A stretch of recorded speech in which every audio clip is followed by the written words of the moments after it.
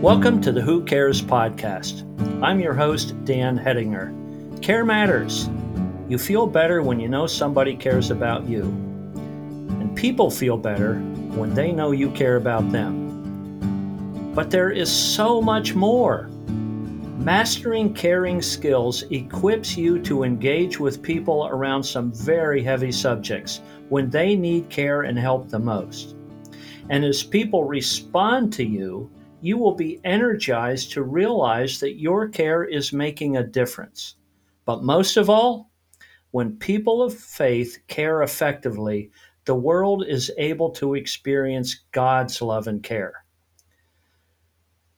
So we're here with stories and with leaders to talk about grief, trauma, addiction, mental illness, poverty, and more, so that we can find the answer to the questions: how can we care better? What can we do to provide the best care? Today I have two guests, Jim and Anthony. And we're just sticking with first names for right now because our podcast today is about PTSD. And this is a very intense interview where Anthony describes why vets kill themselves so often. They say, I didn't fit in.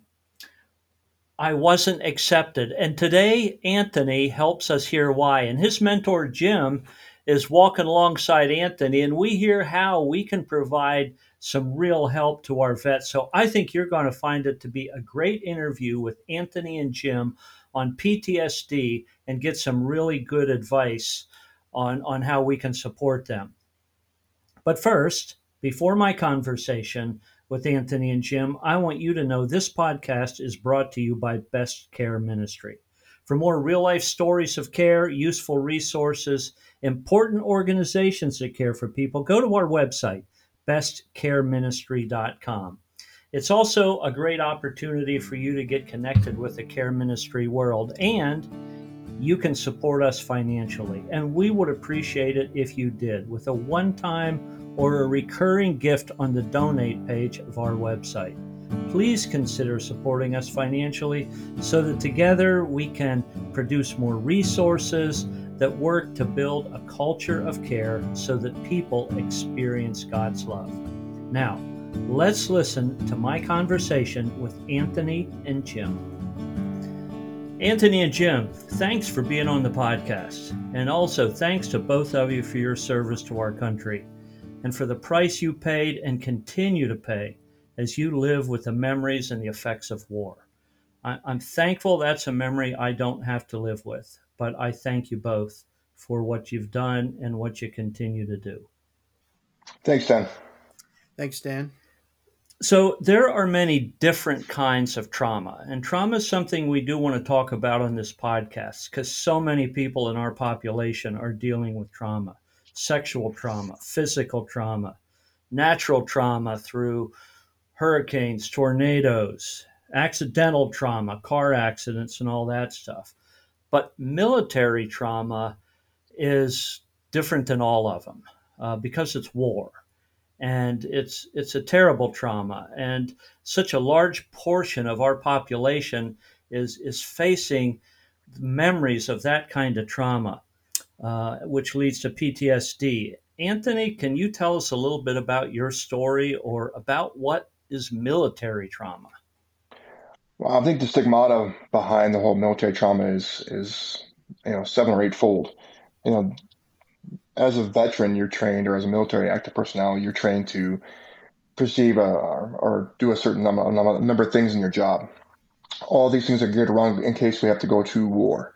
And then I guess the degree of difficulty they have people transitioning back to regular life depends on how much you spend, in those different theaters.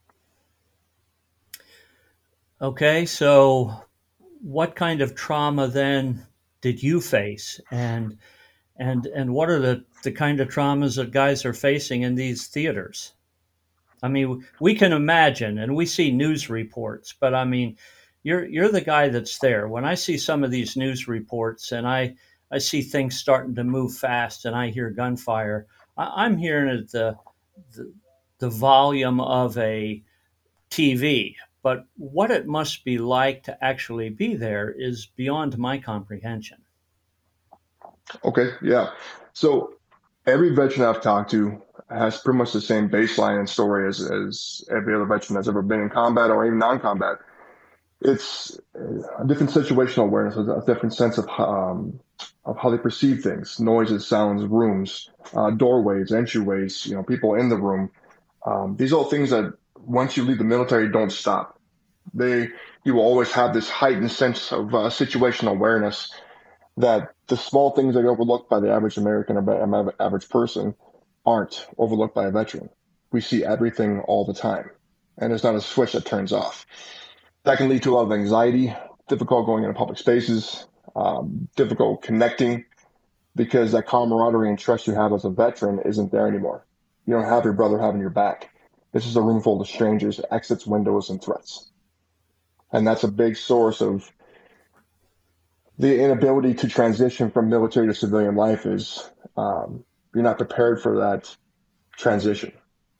You're not prepared to stop because once you have those neural pathways built into your brain on seeing and ascertaining threats on a continuous basis all day long, then you come back and the theater may have changed and it may not be a war zone or whatever it is that you encountered, but it's a completely new world where people are a lot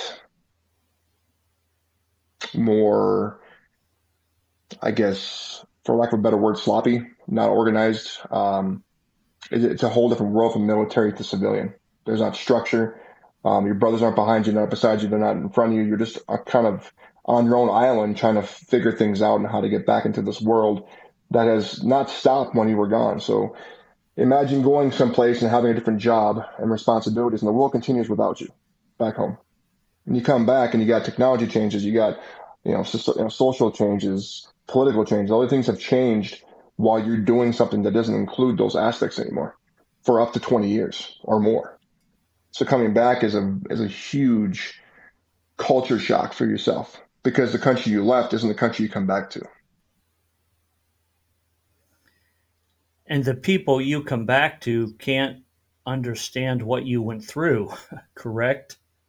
Well, for the most part, and this is no fault of them at all in any way, I think you have to serve and understand what camaraderie is, what loss is, what sacrifice is, um, to be able to even sit down and have a conversation and speak the same lingo, understand the same verbiage, understand the same concerns and alerts and fears and things you just deal with on a daily basis, 24/7. And like I said, those things that you learn how to do in the military don't stop and become a civilian. You still have that skill set, you still have that training, and you're literally broken down to nothing and then rebuilt into what the military needs you to be. Well, that doesn't stop when you just get out. It's going to be a part of your life for the rest of your life. I think as Jim can ascertain, because he's older than I am, and he still has the same situational awareness and mindset of a soldier versus a father or a businessman. It's always the soldier first. Okay, uh, let me go back and tell you what I've heard and see if I'm getting it correct. You're trained to go into various theaters of war. The military takes you down and rebuilds you into the type of person that's going to be able to succeed in that job on that theater. And then when you come home, that is not undone. You're still kind of that way. But the country you come back to has changed. The people you come back to have never been trained that way. So relating to them is different. And having them understand you is really almost impossible on that level. How am I doing? That's 100% correct. And the separation that causes, I mean, the friendships you have with people, I mean, I can't tell you how many hundreds of stories I've heard of veterans coming back to their best friends and their families and all, and they keep saying, well, you've changed. Well, you're a different person. Well, of course they are. Man or woman, of course they're going to be different. They've, they've, they've done a job for an extended period of time and we've been retrained to reprocess information in a completely different way than civilians ever will have to. And that's why the military exists. So civilians who aren't able to or willing to do that sacrifice have somebody out there who will. run toward the screaming, run toward the fire, and put that threat down. That's the difference between a civilian and somebody who is born, I think, with the cosmic medal that it takes to become a veteran or to serve this country, to write that check, up to, and everything in between, from zero to your life, for somebody who's never known you or seen you. When you come back, your friends and your family members weren't a part of that journey. The brothers you served with were, the guys who in your unit were, the people you lost were mourned by that group only. They don't understand what you've seen, done, had to do to just simply survive and come home. And that's the thing. I think that's the biggest offset, is in the mind of a veteran, we're fighting for a home and a country that when we get back isn't there anymore. Everything's changed. So it's very confusing, and you feel very, for lack of a better word, lost, discarded, and unappreciated. Well, I saying I'm sorry sure doesn't seem to be enough. And it's not, but I do want to say I'm sorry. I'm sorry it's that difficult to come back to, or I'm sad that it is, because I appreciate it. I think I've told both you and Jim that in World War II, my dad was one of those guys. He was a machine gunner in a B 17, was shot down on his 28th mission over Germany, spent 11 months in a prisoner of war camp. My wife and I have occasionally said we think there was PTSD my dad experienced through that, because there were certain parts of his behavior that, as wonderful as he was, many decades later, he still seemed to have uh, a nervousness about certain situations and an intensity about certain situations. Uh, he, especially at Christmas time, when we would have family devotions, he would often weep when he prayed for the vets and when he prayed for people that were overseas. He felt it that deeply all those years later. And I have to admit, as a kid, I respected him, but I didn't understand. I didn't know what stirred those emotions. You're explaining that really well, Anthony, and I appreciate it. And I'm just sorry for the price that continues to go on in what we casually refer to as PTSD. So when you come back and you're different from the world, and the world's different than the one you left, I know that causes discomfort. You've explained some of it. I understand the rate of suicide among veterans is really high. Again, I'm saddened to hear that. What can we do? How can we people who don't understand do something to support you guys, even if it's awkward and inadequate? Uh, that's going to be, I think, a question for a broader audience. But for myself and the people I know, um, first, the apologies are well and good, but we don't want apologies. We chose. We signed that paper of our own free will. We don't need somebody to apologize for the repercussions from it. What we need to be is understood, accepted, and that's what easily discarded to the streets and everything else. I mean, there's something like 4 to 8 million homeless veterans on the streets as of today. I mean, they've done nothing but serve their country, but because of the experiences that they've had, they're unable to rejoin a society that's not geared to them. And if we want to change that, if we want to change the 22 a day, we want to change, whatever it takes to have these homeless vets off the street, employed, doing something gainfully with their lives, because they still want to serve. There's not a veteran I've ever met, high, drunk, wasted on the street on his last dime, who still isn't wired to serve. They just want a mission, something to believe in, something to move forward and past the military. And this country has done a piss poor job of setting that up for any kind of success rate. You got pretty much two options. You get out of the military, you can be a police officer, which is an honorable profession, don't take me wrong. But that's about it. The military skills you have, at least for like infantry and combat ratings, don't transition into the real world. You're taught to be a killer. You're taught to be a force to be reckoned with. Those skills on flanking enemies and how to suppress a fire and formations don't transition into this life, except for military or private military contracting or things like that are very akin to the military tactics and usage.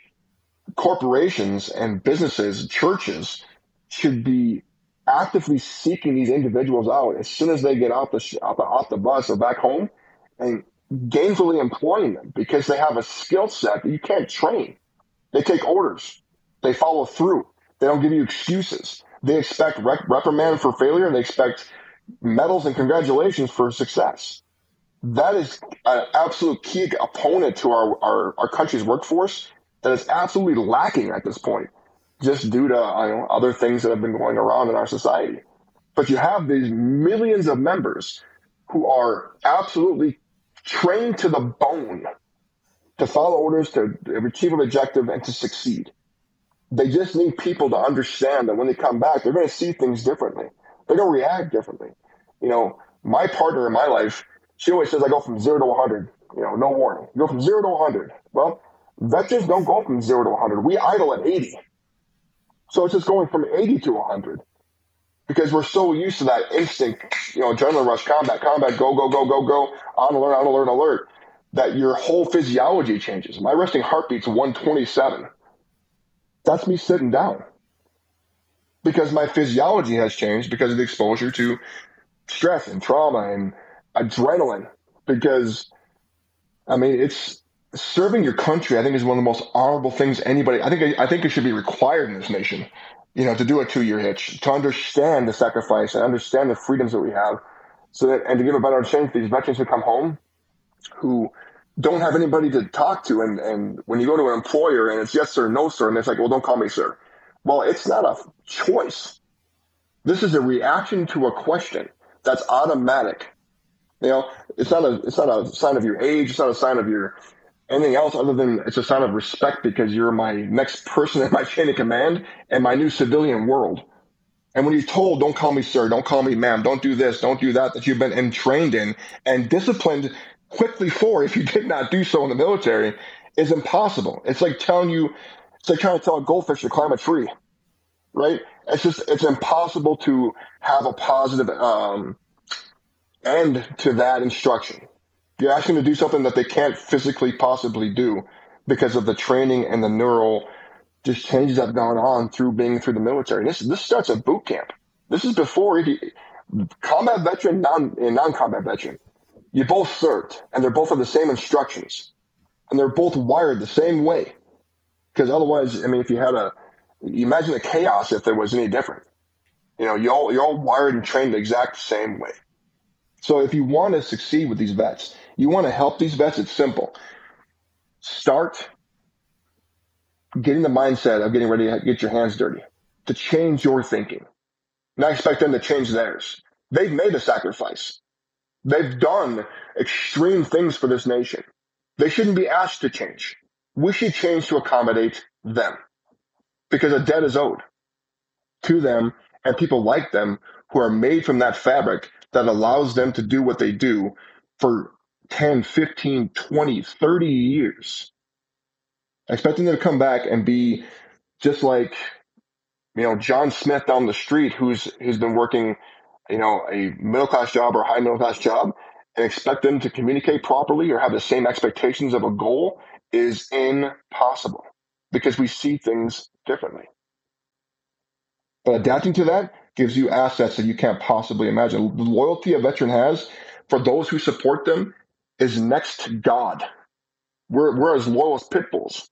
We will stay with you. We will fight for you if you show us the same respect and understanding and sacrifice that we've already shown you without you even having to ask for it. So, Anthony, again, you're giving us tons of information, and I feel like I'm drinking out of a fire hose. It's such good and intense, and you're intense. So let me tell you what I'm hearing, and tell me if I'm hearing it right. I did pretty good last time, right? Maybe I'll do okay this time. I believe in you. You said no. You said get ready to get your hands dirty.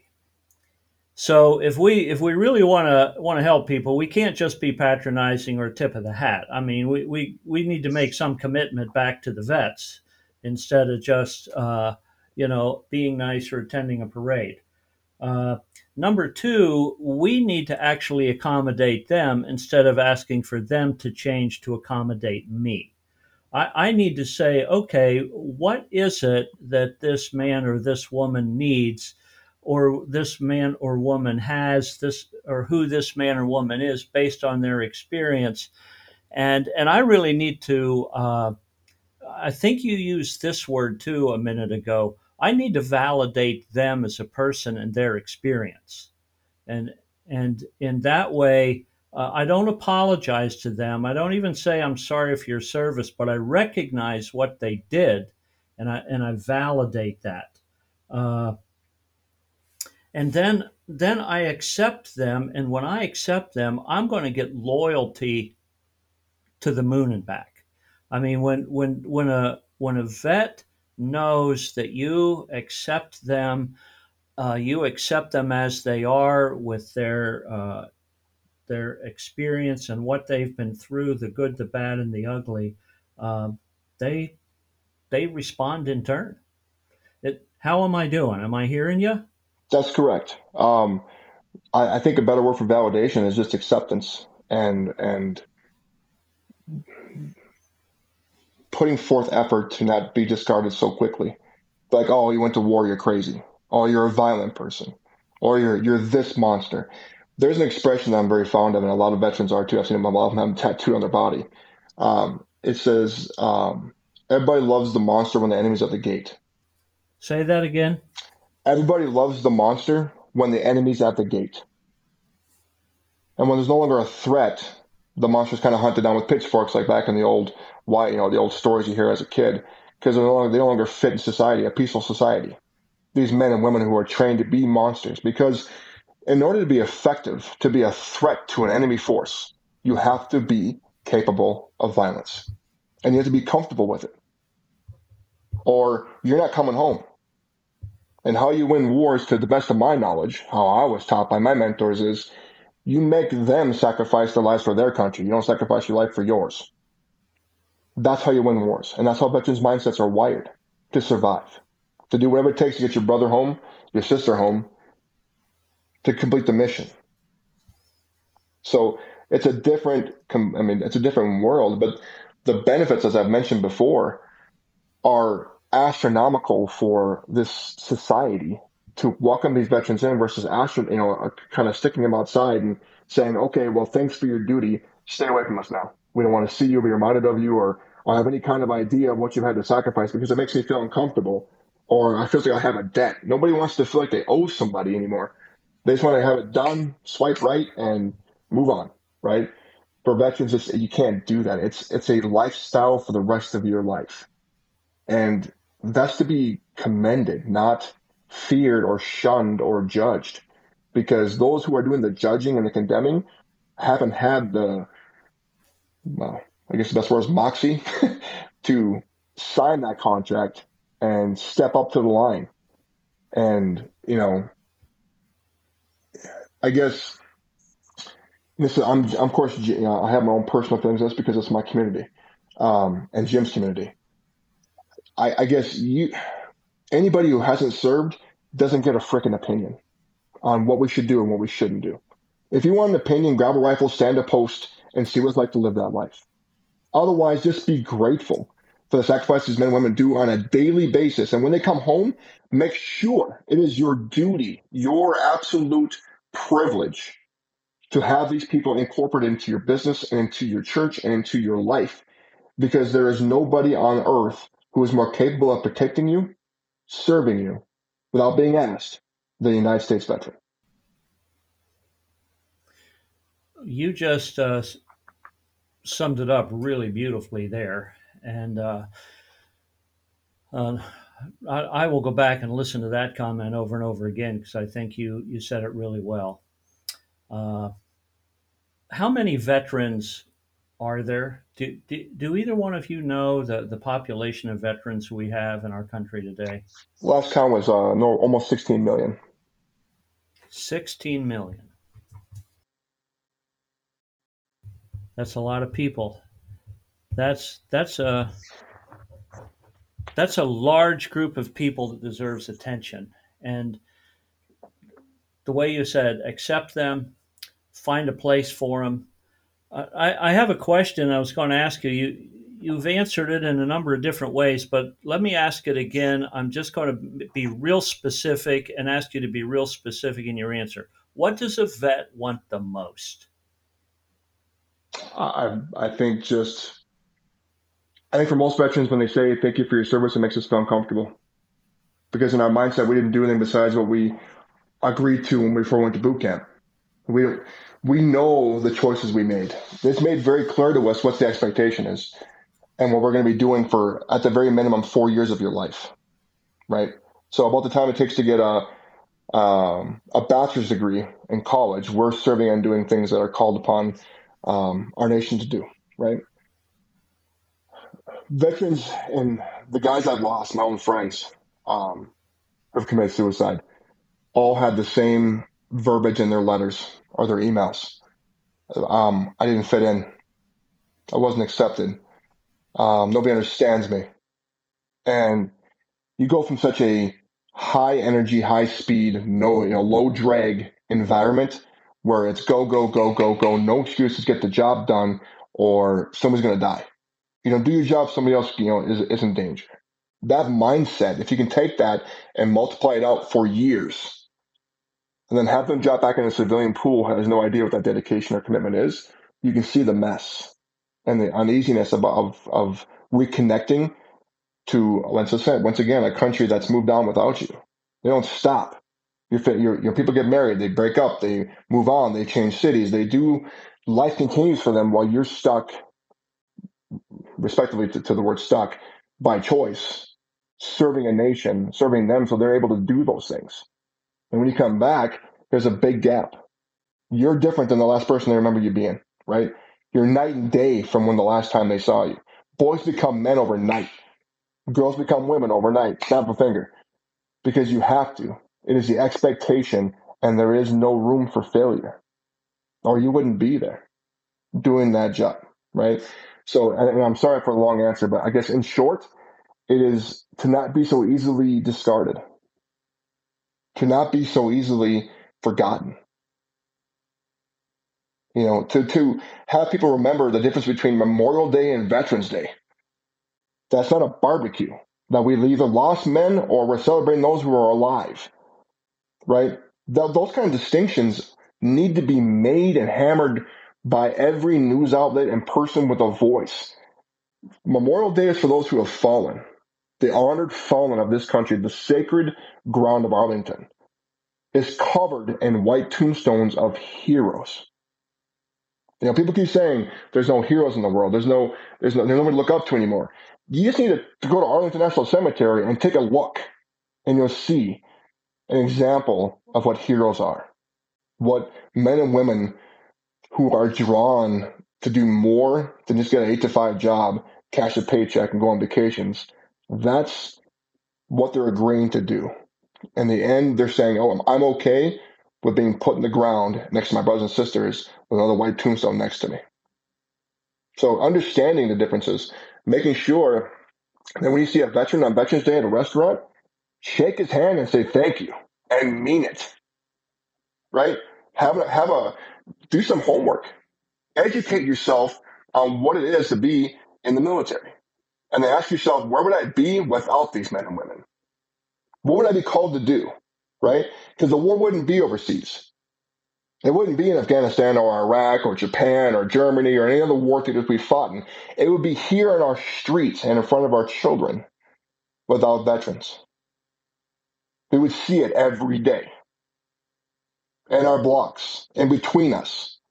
It wouldn't be someplace where you couldn't see it or fathom it, or you could forget about it, where you could just watch your, disappear into your phone or your job. It would be here in our streets, on our neighborhood blocks. That's where the war would be without vets, without servicemen and women who are willing to say, okay, I'm going to go and make sure that doesn't come to my block, to my city, to my church, to my job, to my friends' homes. That's what people understand. Veterans are a wall that keeps the things that go bump in the night from going bump in the night in your backyard. So, Anthony, the things that I wrote down to your answer. Be grateful. Do not easily discard a person that has done so much. They're the main things of at once. I have another question for you. I may come up with a few more, but I'm thinking one more, and then Jim, I'm going to ask you a question. I'm going to ask you guys about your friendship and your relationship, but this sort of gets to that. If there's somebody listening to me who is not a vet, he's a pastor, he's a chaplain, and I don't mean a military chaplain, but a guy like me at a hospital or at a psych hospital. And he says, I want to help the vets, and I am willing to take on a friendship with a guy like Anthony. What should he sign up for? What This came up a little bit in our phone conversation that you and I had about a month ago. And a lot of it has stuck in my mind. I don't know if you remember it. I do remember you saying something like this. I'll prime the pump for your answer. It's not a short 1 or 2 month stint as a mentor. It may be a lifetime of walking alongside a person. Be willing to step into a life and walk alongside that life.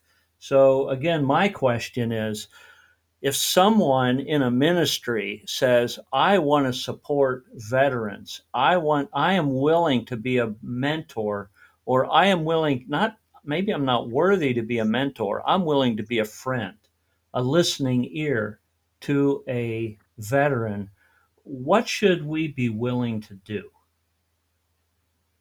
Is that for me or Jim? That's for you. And Okay. then Jim, as he wraps that up, I'll I want to get into. Tell me a little bit about your friendship. How have you kind of been that kind of a guy to Anthony? And Anthony, what has Jim meant to you? So they're the next couple of questions as we sort of head in a new direction of what can we do, what action steps can we actually take? Well, if you don't mind, I'm gonna touch on what Jim's done to me first because I think that's such a preface for the next questions. Sure. Um, That's great. I mean, I met Jim through a woman I was seeing. Her son was seeing his daughter. So the woman I was seeing, her son was dating Jim's daughter at the time. That's how me and Jim met. Um, I didn't see Jim a lot or often at all. Just because my work schedule and Jim's work schedule are both very busy men who work 6 days a week, and that's just kind of something else a veteran does. Is we just work. We like working. Um, but there wasn't. It could go. It could be a week, a month, 3 months, 4 months. If I needed somebody to talk to, Jim was there. He would if it didn't matter if if I was on fire being chased by grizzly bears, he was coming there with an axe and a fire extinguisher. That's the commitment we have to each other as brothers. And I think I've done the same for Jim. You know, if he's under stress and I can see changes in his mentality or his verbiage, the hairs on my neck start starting up. All right, okay, my brother's in danger. All right, what's going on with Jim? Right? What do I need to do? When I blow him up, I'll call him six, and he can use his phone records. I've called him 3, 4, 5, 6, 7 times in a row, text him saying, "Hey, are you okay? Are you okay? Are you okay? Where are you at? I'm driving to your house." Right? That's the commitment we have to one another, and it's unbreakable. I don't care what's going on in this world. If there's a veteran in distress and another veteran that even gets wind of it, get ready for hell because we're going to bring it to make sure that our brothers and sisters are protected. Um, and I get goosebumps when I think about the impact Jim's had in my life as a Christian brother, his mentorship, his kind words. Jim was about as constant and mellow as the ocean tide. You can set a clock to it. And the man's he's just a big bear, right? He's capable of defending himself. He's capable of defending his family, but he has that soft, understanding side of it because one, he's a vet, and two, his faith gives him a very unique combination of being a great sounding pole, a port in the storm. That's who Jim Gilbert is. For veterans and people in his life who are non-veterans, that man is a port in the storm. And for your listeners, I mean, these are the kind of people you want to seek out in your life because it doesn't matter what Jim's doing. It doesn't matter how many things he's got going on. He's going to make room for you in his port to make sure you get sheltered in a storm. I think that's part of veteran, part of who the man he is, and part of it, largely due to his faith, he'll get taken down to his last penny, his last ounce of strength, his last wink of sleep to ensure that those he loves and values and respects are protected. And that's why I trust Jim. I'll tell Jim things I've never told anybody else. I'll tell Jim things and confide in him with struggles in relationships, struggles in my job, struggles in my communication, struggles in my thinking. And he can pick it up before I even say it. I can see him the way he looks at me or he talks to me on the phone. He's like, hey, what's up? It's that, hey, I haven't talked to you in a while. What are you doing? Right? I'm right here. It's the understanding and the verbiage that's the words that aren't said, I think, for vets is just as much as the words that are said. And it all boils down to that trust. But Jim Gilbert, ladies and gentlemen, whoever hears this podcast, pastors, vets, seek out people who don't ask for anything in return, who are just there to honor you because of what you've done, who will sacrifice for you, who don't make you feel like you're a burden in their lives. And for veterans, that's very important. And that leads to your next question, Dan, about what's going to take for a pastor, a care pastor, to have vets in the community. You have to be willing to sacrifice, as they have for years for you without knowing you, to earn their respect. Veterans are, and one of my buddies brought this analogy up to me and it made me chuckle, and forgive the analogy because some people may misunderstand this, but we're like dogs who have been beat on, right? And kicked their whole lives. And all we want to do is be petted and accepted and loved. But when you reach your hand down to first pet us, we start snarling because we're used to getting kicked. We're used to being betrayed. We're used to being left in the cold. But all we want in our soul and our bones is to be accepted and serve you, right? If you can get past the snarls and the barks and the growls that are just self-preservation, you will find inside that person somebody who will be loyal to you till your last breath, somebody who will walk by you through your wars, through your own, struggles, through your own PTSDs, through your own things in life. And that's who Jim Gilbert is. He's a man who, once you've earned his trust and once he knows, who you are, and as am I, will walk by your side. But first, you got to get past the snarls. You got to get past the growls, because we've been so discarded and used by so many for so many years. It is hard to accept that somebody wants to help us just to help us. No strings attached, no other expectations, no quid pro quo. I want to help you because of the sacrifice you've done for this nation. You've done enough, right? I've got your six now. That's what vets want to hear, I think. And that's from myself, from my conversation with Jim, my conversation with hundreds, if not thousands of other vets. We just want somebody to be like, you know what? You've done enough. Let's take what you know. Let's conform it to this world, help you get caught up, help you get up to speed. And let me be your navigator. Let me be your guide on transitioning back and forth. And let me learn from you. Let me understand why you see things the way you see them, right? Why you do things the way you do them. Why you can't sit with your back to an open door. Why sitting in a church congregation, when I'm at church to this day, and this is many, many moons, okay, since I've been in the military, my leg is tapping 100 miles an hour because I got 60 people behind me or more I can't see. I can feel in the back of my neck moving. I can hear them. And I'm listening to the sermon. I'm listening to the worship songs, and I can hear it. And when we bow our heads and somebody shuffles, my head snaps up because I hear something moving. Not by choice, not by anything else. Not that I don't want to listen to what the pastor's saying or interrupt my prayer. It is a instinctive reaction to an unknown essence in my immediate surroundings. And as a veteran, I think anybody, and maybe I'm wrong here, but this is my personal opinion, we're always ready to fight. We're always ready to defend, even those we don't know. So there's a lot of things that care pastors have to be aware of. Well, I'm learning a lot by listening to you today.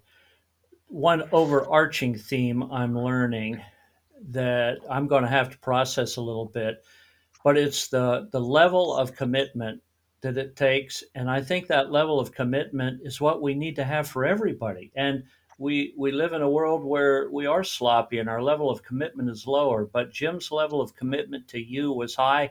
Jim's level of commitment to me has been high. I've told Jim and what I'm working on, I would not be where I am if it weren't for Jim Gilbert. And some of the stuff I have done has taken years to get done, and what probably would have taken him a couple of weeks. And he was patient and he stayed there with me. So, Jim, we both appreciate and salute you. But you talk for just a minute. We need to wrap up here pretty quick, but you talk for just a minute about what it's like to be a friend to Anthony, uh, and how were you moved to do that?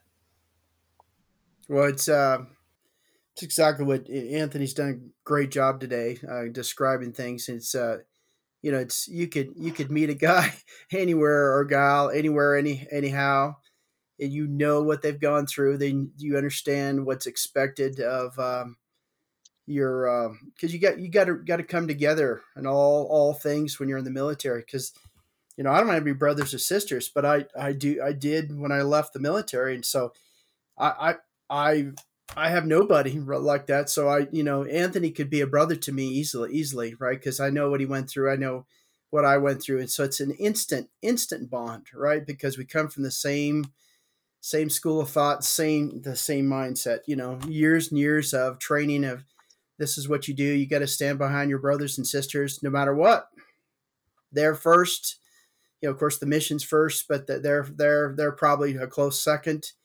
No matter what, you never let them hang, right? So we could use some bad words, but you never want to be you never want to let somebody down. Never want to let somebody down. You always want to try to do your best, and I think that's what we do. Because Anthony and I have gone through. My daughter no longer dates his girlfriend's son, right? And it was kind of a bad breakup, but we're still friends today.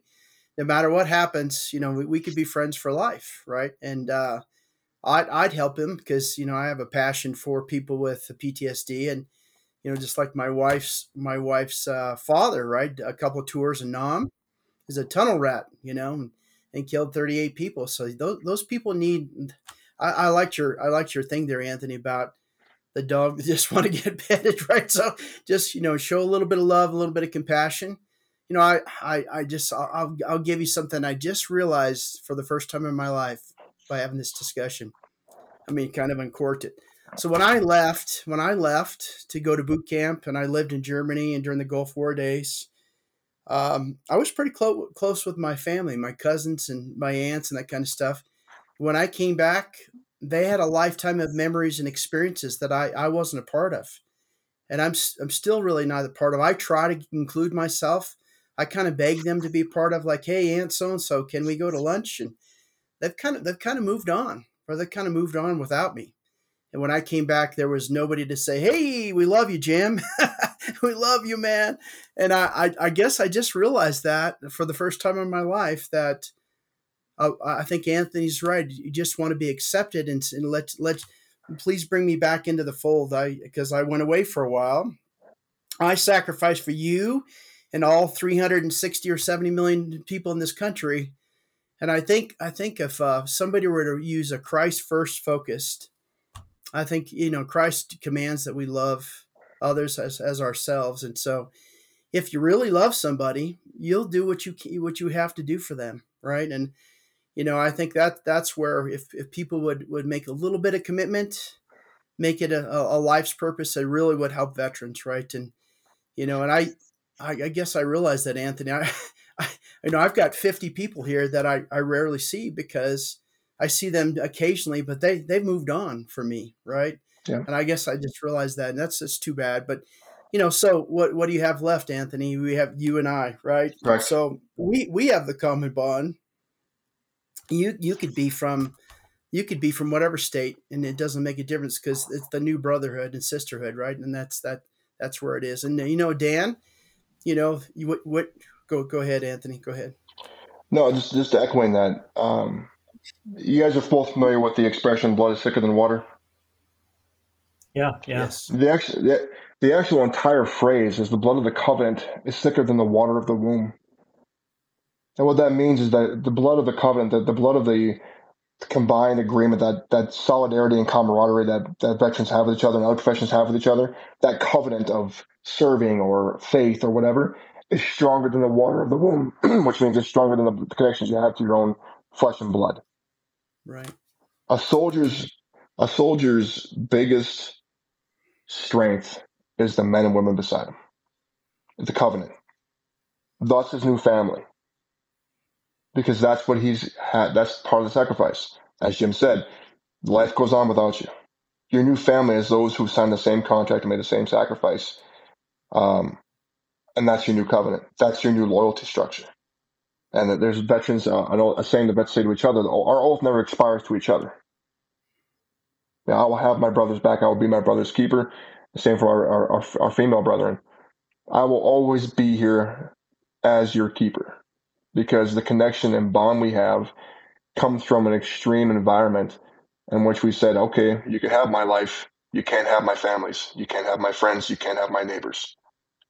That's what a veteran is. It's just saying that I'm going to say no.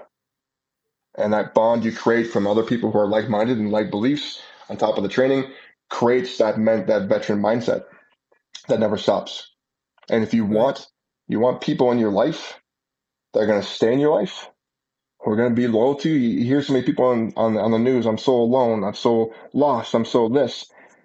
There are, like I said, 16 million to 18 million people in this world who will accept you, take you, and defend you just by asking, meeting them for the first 3 seconds.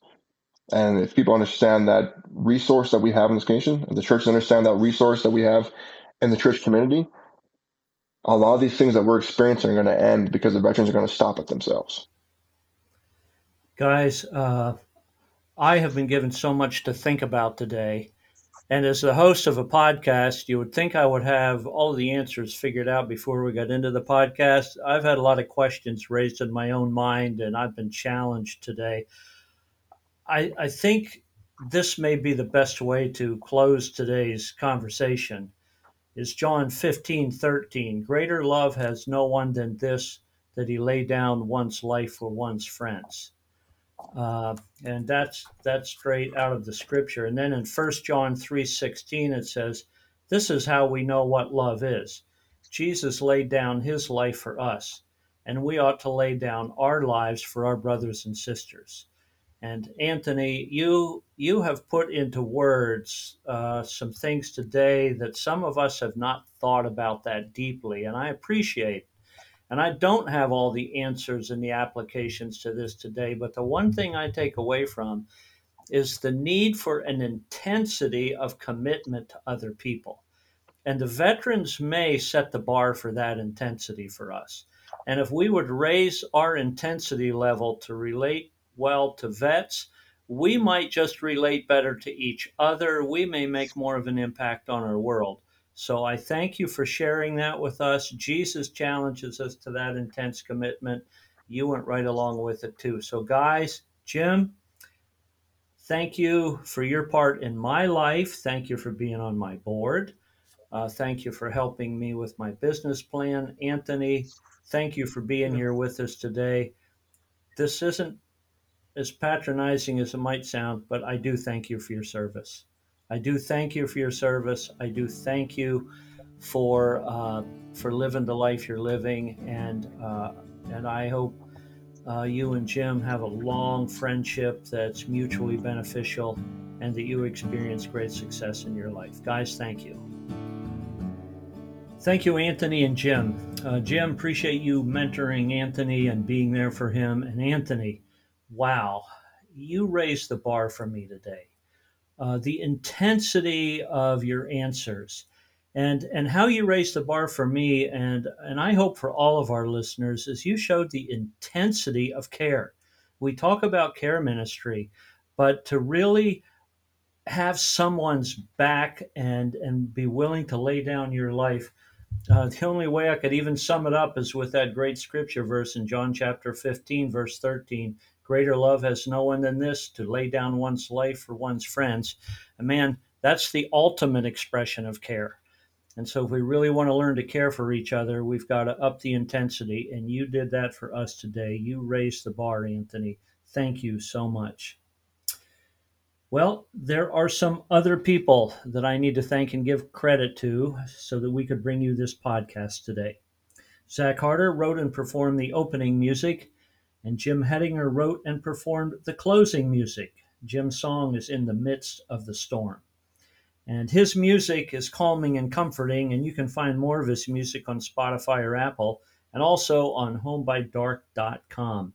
At the end of this podcast, there will be 2 minutes of Jim's music for you to pause and think about what you just heard and to do a little bit of self care. Thank you to Andrew Hedinger for producing and editing this podcast. You helped me do a better job. I appreciate it. This podcast is brought to you by Best Care Ministry. Please help us grow by subscribing to this podcast, sharing this podcast with colleagues, family members, and friends, giving us a high rating, and visit our website at bestcareministry.com. There you'll find a lot more real life care stories, resources, and organizations that provide specialized care. Best Care Ministry is a 501c3 nonprofit corporation. Please consider making a donation so that we can reach more people, produce and offer more resources, and help people thrive in their care ministry. Why? So that more people feel God's love. Thank you for listening. And now take 2 minutes for self-care. Be still, be quiet, and listen to and see what you hear.